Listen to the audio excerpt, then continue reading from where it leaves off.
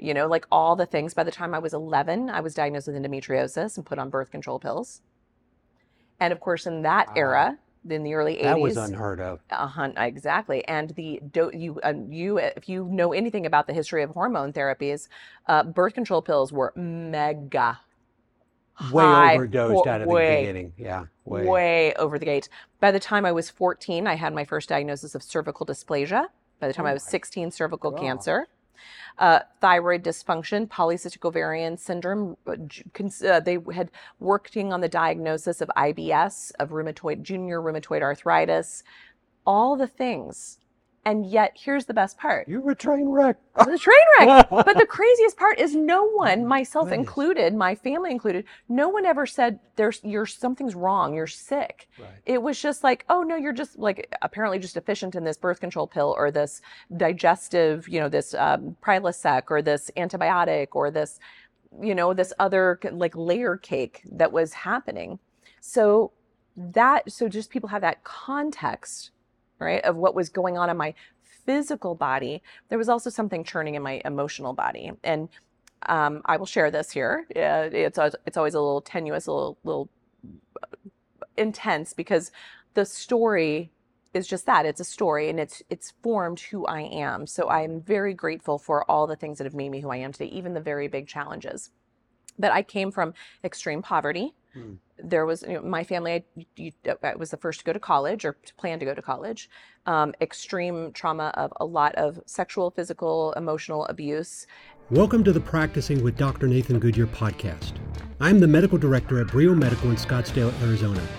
I am both a conventionally trained and licensed medical doctor as well as a licensed medical homeopathic doctor. This podcast is your resource for a scientific-based discussion of all things cancer and beyond from a natural, holistic, and integrative perspective. It's time to teach the body how to heal. So here we go. Rarely do we have an opportunity to bring somebody on the podcast and actually talk to somebody that has experienced cancer from a perspective of a patient and as a doctor. And that's what we actually have today. As you've heard me talk about before, what drives me as a physician is several principles: hope, heal, teach, serve, truth, trust, legacy, service. These are principles that I think are they're essential to the practice of being a physician, to medicine. And my theory is that being a patient, sitting on the other side of the desk, allows a doctor to get a perspective of medicine, of disease, of healing that you can't get otherwise. But beyond that, we have the opportunity to speak to somebody that is actually using that experience to change the trajectory, the vector of medicine, of cancer treatment today and moving forward. That individual is Dr. Nasha Winters. Aww. It is so nice to meet you. It's so Not meet good. you. I know you. At this point, we're like, we go way back now. That's right. No, I love it. It's so good. Yeah. It's so good to be here. I love watching your podcasts. I love watching your enthusiasm of taking Dr. Docere totally to heart, which means teacher. Yeah. And you are such an amplifier of the messages that need to be shared. Well, you and I have talked about this off camera, is that stories connect us. Yeah. Your husband Steve talked about, relationships, community. And when you look at all of those, it's the journey, it's the collective stories together that really, I think, it binds us together. And so, you have that experience. I've had a little bit of taste of that as well. And so I've seen what that means to be on the other side of the desk. And doctors would listen to that and go, oh, come on, it's just being a patient. But the thoughts, the emotions, the expectation or questions about the future. Yeah. What is my wife and kids going to do? Yeah. Oh my goodness, what am I going to do there? And then depending on the stage of life, it could be, I've not even begun to live. Right. And that's what we're seeing a lot today. Unfortunately. So what I wanted to do is really start off by, first giving a quick background of how we met. Yeah. By the way, if you've not read, she's a published author and quite successful at it as well. Her first book, published in 2017, was The Metabolic Approach to Cancer. Now, I was surprised that it was published in 2017. I thought it was published a little bit a while ago, but a very recent publication. But it's one that's really, I think, setting the stage, helping to set the stage for a pivot, a change in medicine for cancer care. So I knew about the book. I knew about you. I knew about Mistletoe. I knew about you and all the work you had done there. I knew a little bit of your story. But then when I heard you speak at that Mistletoe conference in Denver in 2021, that's where I was like, okay, there's something unique about her in how you got up there amidst the midst of many different medical doctors, and in the audience were naturopathic doctors, medical doctors, but yet you really spoke the data, and you spoke it in a relational way that I've not heard before. Cool. And so you had a command of the information of the data unlike it. So for me, that experience changed my perception of you. And so that means that clearly you were put on this earth for a time such as this. And what you're trying to do is change perception, the trajectory of medicine. And I think it begins with your story, your journey. Again, I tell patients when they come and see me, not just what drives me, but I want to hear your story. I want to hear your journey, because you can look at medical records and they don't tell a story. They don't tell a journey. It's like data, visit, data, visit, data. And it doesn't give you that human experience. So I think just as I talk to our new patients, I think that applies to you. Let's hear Nasha Winner's story. Well, it's always weird to like have the camera and the focus on me on that, because for me, I'm like you, the story is so big. I actually consider myself more of a story collector. And, humanity, we have evolved from storytelling. I mean, that's how before written language, we told stories. We learned through storytelling. We learned even as doctors, it was passed on through story. And, like these in like Ayurveda, for instance, it was learned through song, which was basically story, like all these different places. So story is so critical. And to your point, when you look at a SOAP note, subjective, objective assessment and plan, today it's very dunk, dunk, dunk, dunk. And at the end of it, you sit there and go, but who is this person? What is the story? And we don't have space or room for that in the standard model. And so that then segues into my own, which is, first of all, to get in the field of cancer. It's not like I went, gosh, this seems like a really interesting career move for me. I'll just jump right in. That seems like a way to start. Joy every day, successes every day. Yeah. And then I'll do it as a naturopath to boot, and I'll decide to really go integrative. It's like, because you've touched on several different key components that were different that I didn't even know about. Because you're wanting to go into medical school. I was pre-med. I was biology, chemistry major. I was in my sophomore year of college. I was definitely I knew exactly what my roadmap looked like. I was going to go to Baylor. That was going to be the thing. I had a plan. What is that saying? You have a plan and God laughs. I mean, That's right. That's right. So that was my thing. And so part of my story that's important for people to know is I don't know if I ever knew health until my diagnosis, and for the years following my diagnosis. Now that's a very interesting point, because you don't know the value of something until you lose it. Yes. Yeah. So can you elaborate on that a little bit more? Sure. Well, I've had so many stories from my mom telling me things like, yep, the pediatricians, when I told them you were just pooping once a month, they just told me that was normal and that was just your pattern. Oh, gosh. I mean, for the love of God, seriously, there was that piece. The thing that she told, the other story I hear all the time, you were allergic to everything, because God forbid that in Kansas in 1971, we would breastfeed. Right? We didn't. Right in the middle of that. No breastfeeding. Yeah, that was through the no breastfeeding phase. And so every formula I spit up, it made me sick. It caused me terrible GI issues until they settled on the one that did the least harm, was soy formula. Oh yeah, that's good. Yeah, which by then, so let's fast forward, they put me on baby Prilosec by the time I was 18 months old, or the equivalent of that back in the early 70s, because my digestion wasn't working. Like all the things that no one saw that as a problem. They're just like, this is what you do, this is what you take, this is what you do. You don't do this, you do this. It just kept accumulating. So by the time I was 9, so this is now in the late 70s, early 80s, I start menstruating. Now, today, your listeners might be like, well, that happens all the time now. Normal and common are different things. It might be common today, but it's never been normal. That's and right. Back in the late 70s, early 80s, it definitely wasn't normal or common. Right. No one questioned that. Like all the things. By the time I was 11, I was diagnosed with endometriosis and put on birth control pills. And of course, in that era, in the early 80s, that was unheard of. Exactly. And if you know anything about the history of hormone therapies, birth control pills were mega Way high, overdosed out of the beginning. Yeah, way over the gate. By the time I was 14, I had my first diagnosis of cervical dysplasia. By the time I was 16, cervical cancer. Thyroid dysfunction, polycystic ovarian syndrome. They had working on the diagnosis of IBS, of junior rheumatoid arthritis, all the things. And yet, here's the best part. You were a train wreck. I was a train wreck. But the craziest part is no one, myself included, my family included, no one ever said something's wrong, you're sick. Right. It was just like, oh no, you're just apparently just deficient in this birth control pill or this digestive, this Prilosec or this antibiotic or this, this other layer cake that was happening.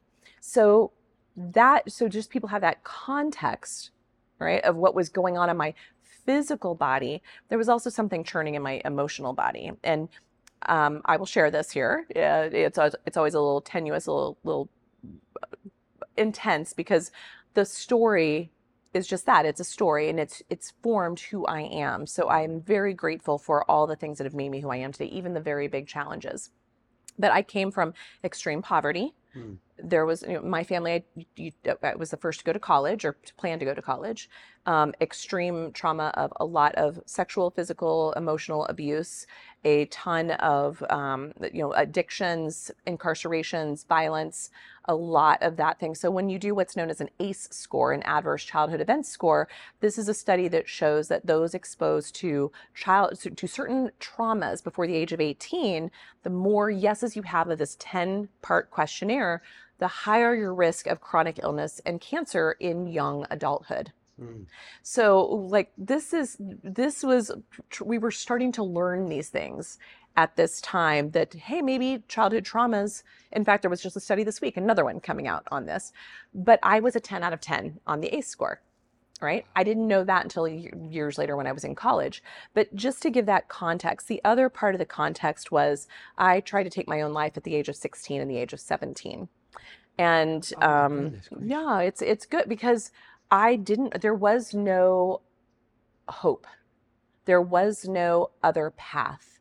There was no way out except for out. I understand that place very well when you are given the feeling of no way out, no way through.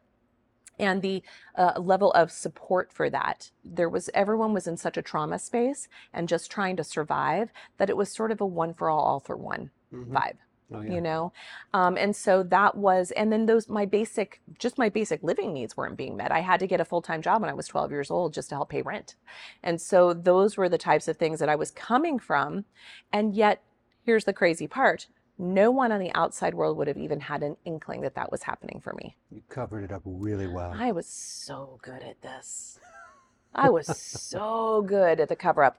Student body president, captain of my volleyball team, straight A student, honors classes, advanced AP classes, all the things. Wow. Right? All the things. And so the whole world on the outside saw this incredibly capable, happy, joyful person. And the crazy part, I want people to hear, there was a thread of deep truth to that. But the cloud, the darkness that overtook that, it was a constant battle. And that dark cloud got darker and darker and more broad.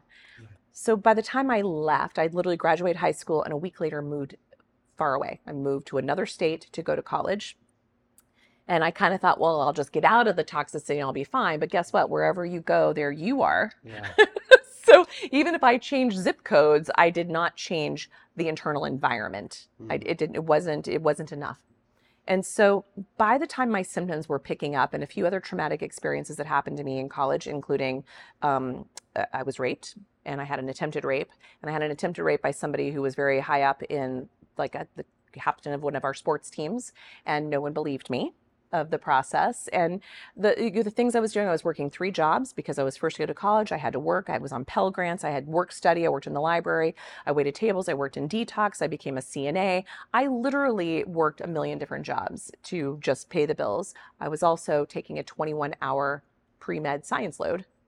Which is not And easy. no, I mean, yeah. goodness gracious. And I had a partial scholarship for volleyball my first year. Oh, really? So I was burning the candle at and I was sleeping an average of 2 to 3 hours a day in little increments of just naps. Circadian rhythm disruption. Yeah, circadian rhythm dysfunction. I should mention that my career in high school, what paid my bills in high school was working at Hot Dog on a Stick in the mall.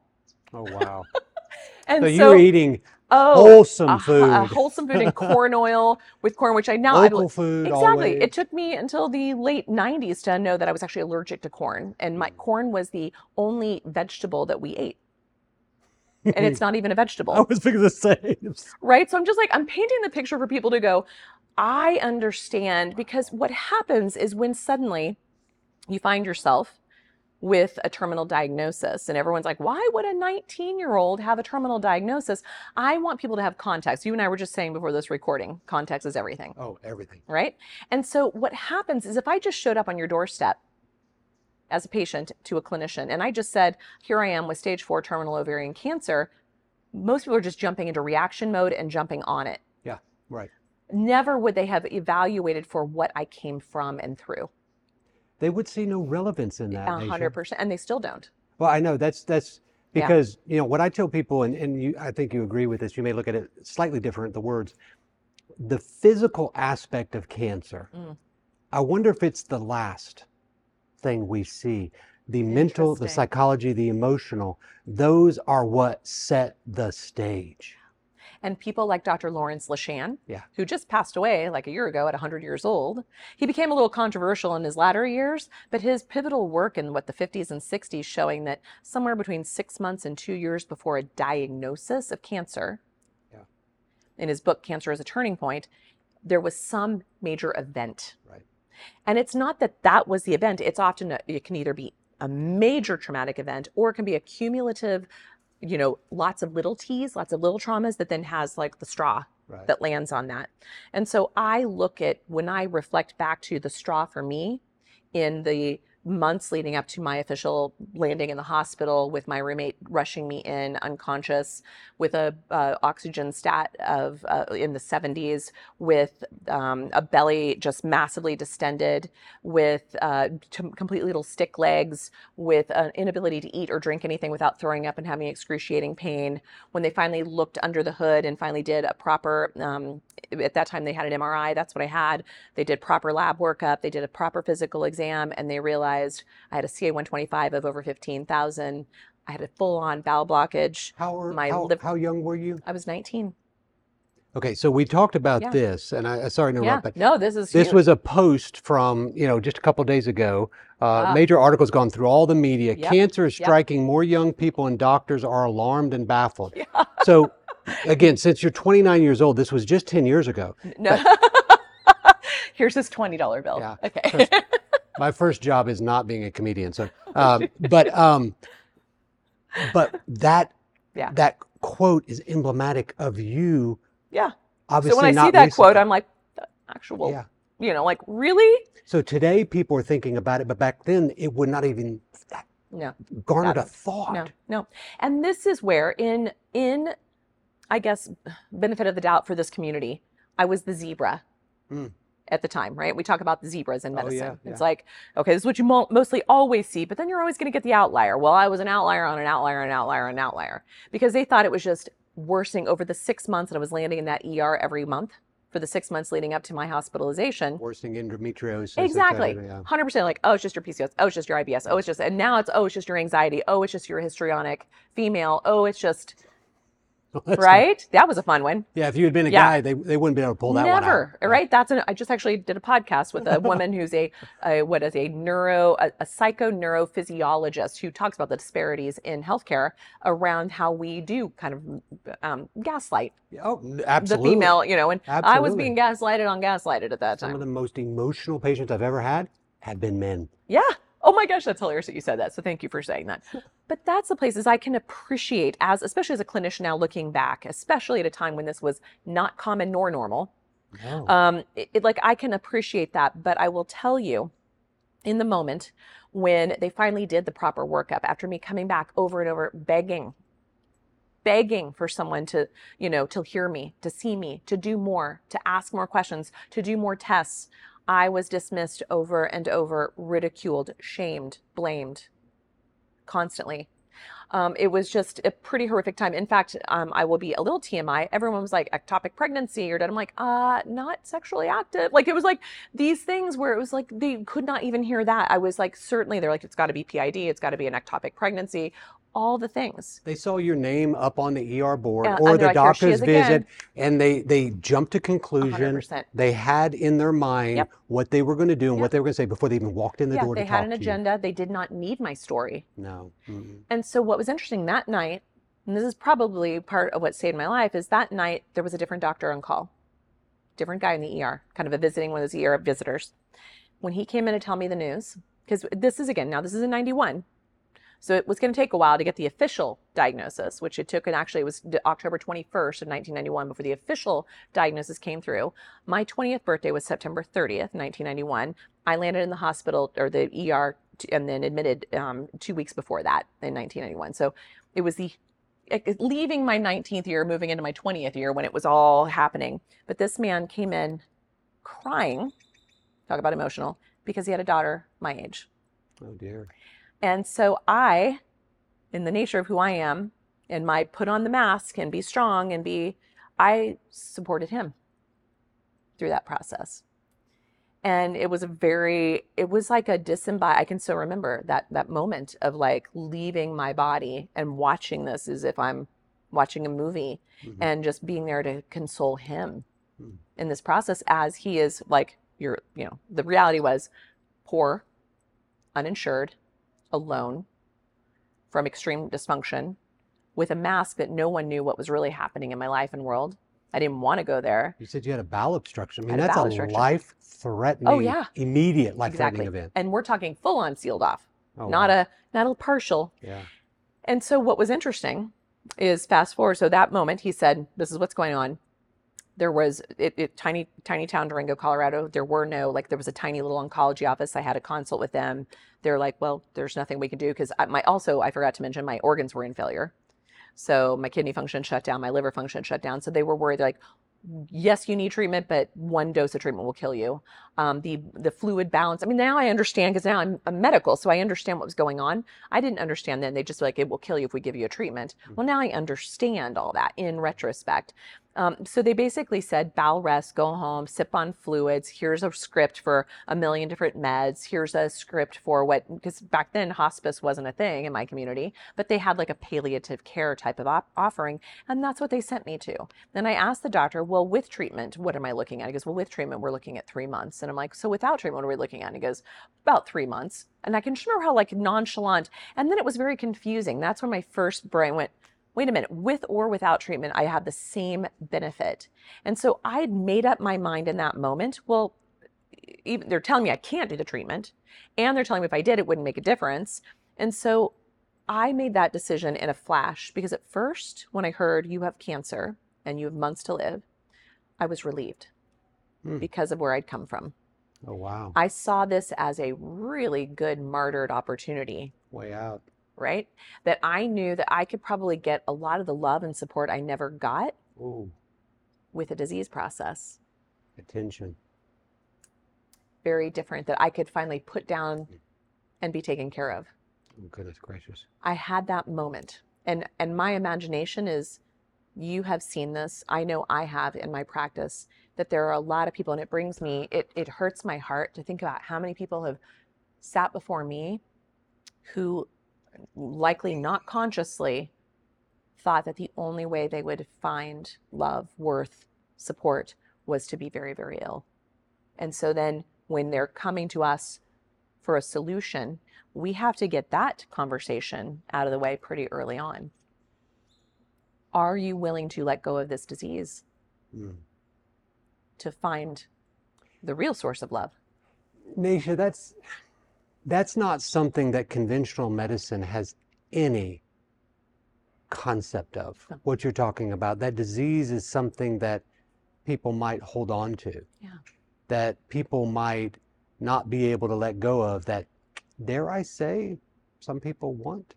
Yeah. And I don't think that's a want on an intellectual, Right. conscious level Oh, whatsoever. I want to just suffer. Right. Not at all. Yeah. But I've had that hard conversation. I'm sure there's people listening right now who are getting very angry about me even bringing this up, which means there's probably a little truth to it. Oh, yeah. So I'm going to offer that too into the mix of some little chord that's hitting with you, because we do derive a lot of benefit in our culture. If we can't be productive in a certain way, then we must be an invalid to be taken care of. Like, we don't have this either or. It's like very polarized of you're either hyper productive or you're hyper disabled. Right. And nary the two shall meet. And so in that moment, what was very interesting for my process was, in all the time I was in the I'm just ready for an exit strategy, and here's my opportunity, and it could be a really good story, really good Hallmark made for TV movie. Something else happened, unexpected. And I can just feel it. I'm just like remembering what this felt like, this sensation that burbled up in me, which was actually rage. And what I've since learned about the concept of rage or anger is, in Chinese medicine, that concept is about the will to become. And something in me very instinctively knew that it basically lit a pilot light for me that was like, you know what? You may not overcome this.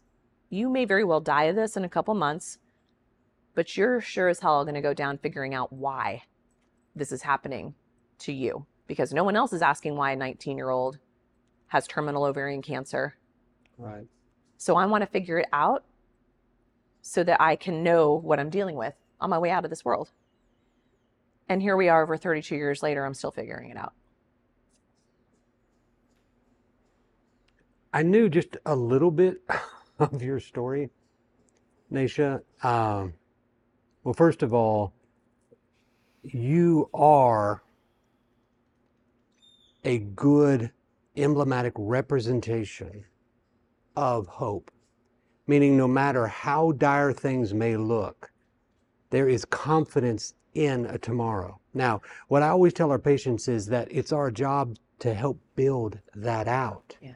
Now, you begin that process yourself, but there's always hope, because I don't know if our listeners understand this. It would have been one thing for you to have come in and being, 48, 58. Yeah. 19, this is not a zebra. This is a zebra with purple stripes. Yeah, this is a zebra on Mars. That's right.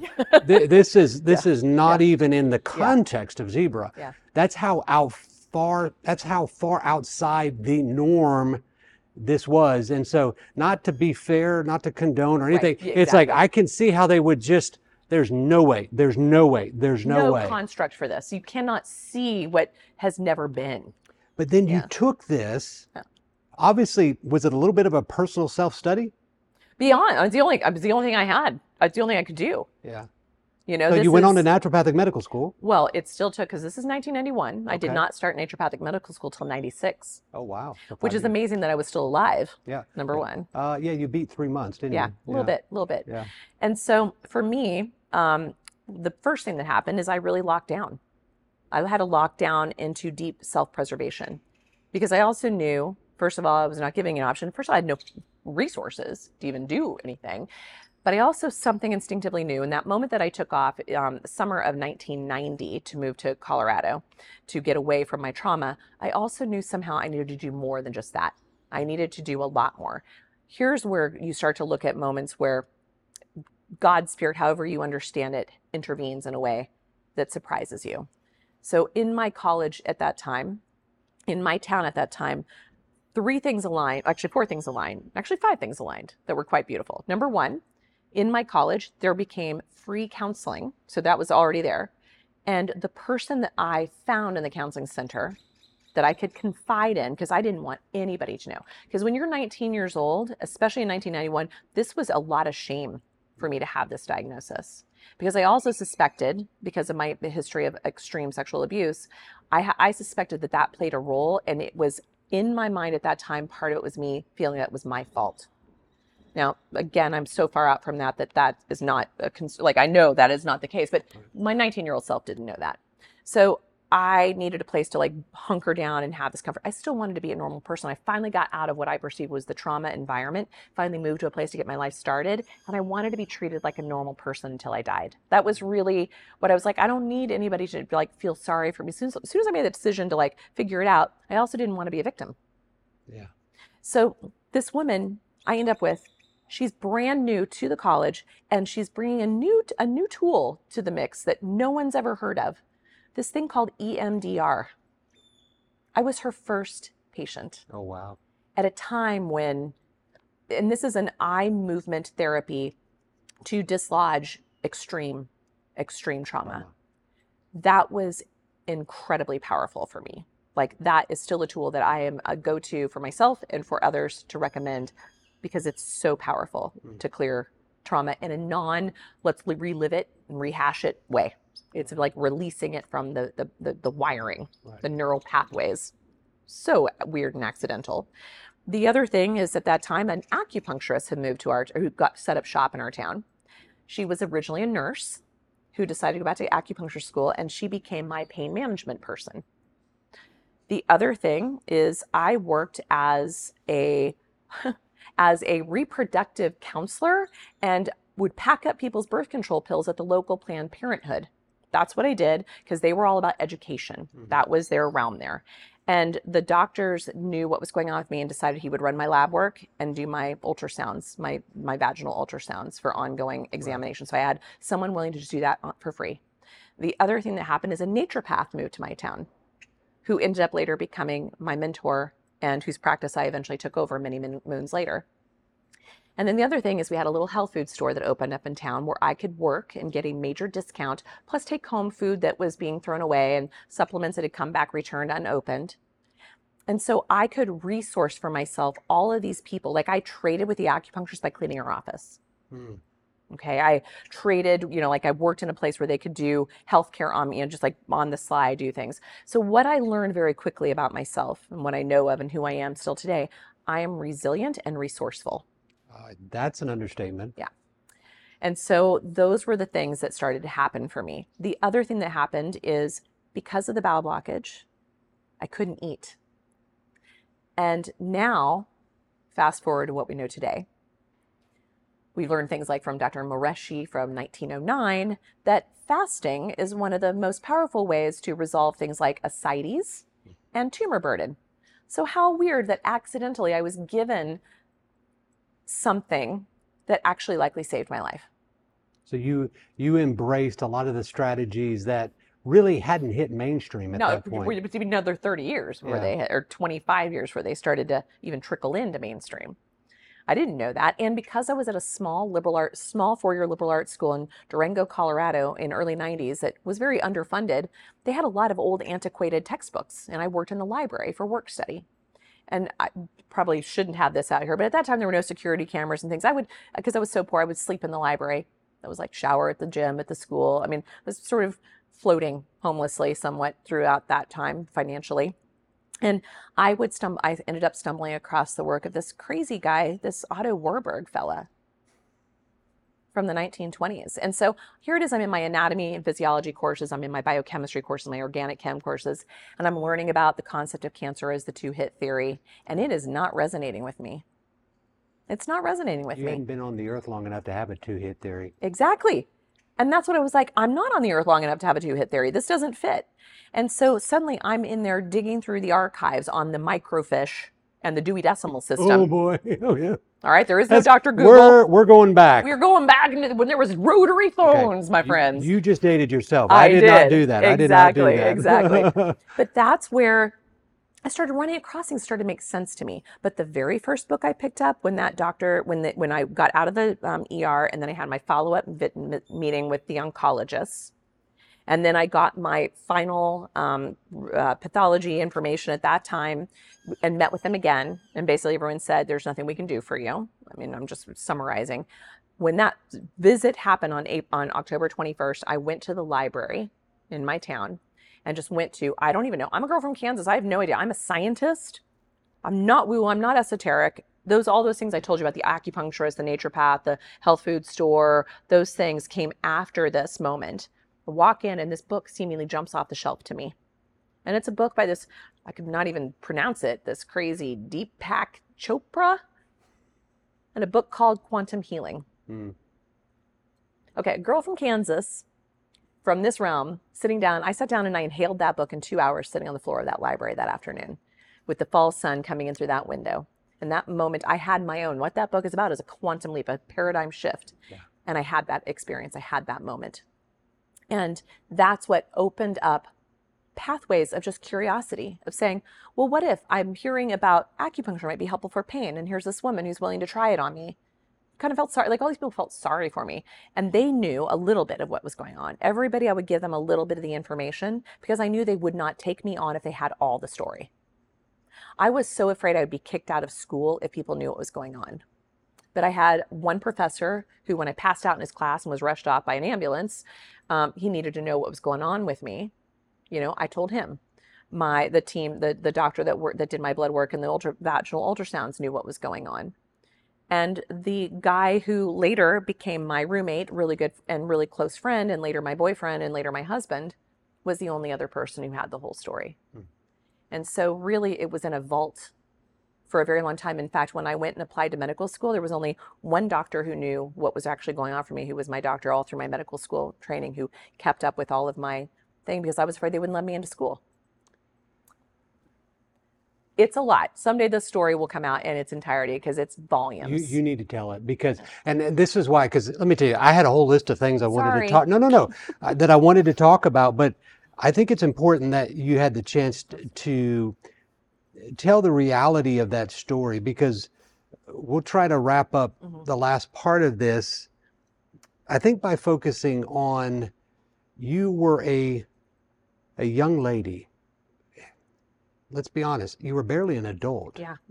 That became a patient. Yeah. Not just a patient, but a patient with no that resources. was told 3 months to live without resources. Yep. Then you became a doctor. Yeah. So my question to you would be, do you think this has made you a better doctor than if you had not had that diagnosis, that experience? And what did you know and think about cancer before the diagnosis? And then what did you think about it? And what do you think about it today? So I was very rigid in my thinking of that science had all the answers, and the science in which we understand it had the answers. I was very much like pre-med, here we go, linear, and that thinking. This experience took me out of linearity in a big way, and helped me really sort of deconstruct the concept of time, reality, question everything. It put me into a place of questioning everything. It took me out of my linear way of thinking and put me into a systems thinking. It completely changed my neural pathways in that instant. It blew open something in me that was like no way to every way. That was huge. The other side is I had the fantasy of the type of doctor I was going to be that very practical, data driven, right? And I still am. That's still very woven in here. But the story of that, the data, the story is still data. The circumstances, the chronology is still data. The essence of that is still data. And the things I had to fine tune that I always had innately, but had been suppressed for a variety of reasons in the environment in which I came from. I always had instinct. I always had survival. I always had resilience and resourcefulness, all self. that was the gift at the time, but I will tell you later that flipped to be the curse Oh, when you are an island, yeah. because we're not meant to be an island. No. But it was what I needed to survive through that process.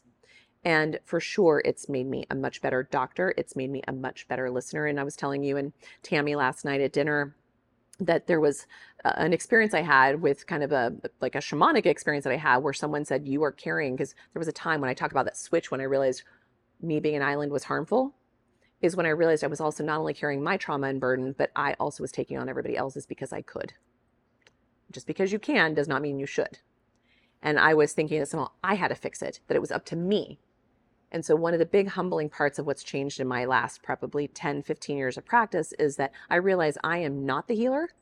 It is not about me. I am a vessel. Hmm. And it moves through me and should not be of me. And so that was a place that took my skills as a clinician to another level, that suddenly I could start to break free from survival into thrival, into understanding the vessel of how we as humanity should interact with each other, not in a silo, not in a holier than thou God, God complex. Yeah. I can fix this kind of way. Right. And so even my practice and my philosophy evolved and is continuing to in this time. And so what was interesting is while I was in private practice and got known for cancer after a while, after I tried very hard not to do it, in fact, I was telling you guys last night, I started out wanting to be a midwife when I finally got out. So like, good, I'm going to deal with birth because I already was in the death zone. And after a while of that, I was like, oh God, I really like to sleep. And these little guys do not come between 9 and 5. So They do not. darn it, About 1 and 2 a.m. Right. And so what was interesting is there was a moment in my practice that I was also sitting in front of a group of women at a gathering, a retreat, where I realized in this moment, because we were all talking about a woman that we had just lost that week. And I realized in that moment, I had this huge epiphany that I had ushered 36 beings into this world. And I had ushered 36 beings out of this world. And it was like I hit that fulcrum. And I realized for me in that moment that they are identical doorways. And that how we choose to move through them and look at them also changes our perspective of how to face them. Because like in the birthing process, if a woman is in deep fear, she doesn't progress. She fails to progress and move through what's literally known as the transition phase, right? Whereas the same thing in death. When we are so resistant and so fearful of dying, we actually stop living. Yeah. And that was something that it caught me in that moment of people's like, how are you different than other people on this journey? Because I had no fear of death all the way back then, because I was told I was going to die and I just expected that was what was going to happen. And as I continued to live, sort of surprisingly so, the one thing I carried differently than many others is that I did not carry that fear of dying. And instead, it started to free me much more up, because what I had lived up to that night, that first, my pre-cancer life, was I was afraid to live. And suddenly I was no longer afraid to live. And I live the hell out of life. I mean, it is so rich and so beautiful, even in the horrors and atrocities and challenges of what it can be sometimes. And so that was something that shifted for me, and that allowed me to be really in that space with patients in that transition. So clearly it's made you a better physician. 100%. The word that comes to my mind is empathy. Because, not sympathy, which is feeling sorry for someone, but empathy is being able to essentially step into the shoes, step into the experience, step into the emotions of what somebody is living and experiencing. And it reminds me of this recent article about ChatGPT and diagnosis and illnesses and how it wasn't doing a good job. And I was asked to write an article about it. And I was like, of course it can't connect with humans. It is not human. It has no concept of the human experience. So your experience, of course, you would rather not have had it. Of course, yeah. We'll wrap this up here, and we've gone long, but it's because your story needs to be told, because it provides the context of who you are. It provides the context of the understanding of the book that you wrote, and then what you're doing, and how you've become this basically this tip of the spear of cancer as a metabolic strategy. Cancer is a metabolic disease, and not just focusing as disease as a disease, but as an opportunity to heal, as you say, a message, a Big message. Time. Yeah, cancer actually gave me back my life. There you go. So empathy. Yeah. Would you be the doctor you are today if you did not have that experience? No way. No way. And thus, when we talk about medicine being the blend of the science of medicine and the art of medicine, what you just told is I would say it's both a heart-wrenching story. Sorry. And because as you were telling, no, this is great, because as you were telling this, my heart was dropping because I fell for you. I just, but then as you started to bring yourself out of it in your story, I was like, I can see the joy in this, the hope in this, and how this will make you somebody, and it has, that will do something amazing. And there's going to be people out there listening to this that are exactly in the same situation, or they have the same history. But where medicine is going is it's lost or it's fast losing that art of medicine. Empathy, I think, is art. Because it's emotion. It's that emotional side. It's that human side. The science, the data driven, we need it. We need it. It is, in essence, it's kind of that tide that raises all ships. Totally.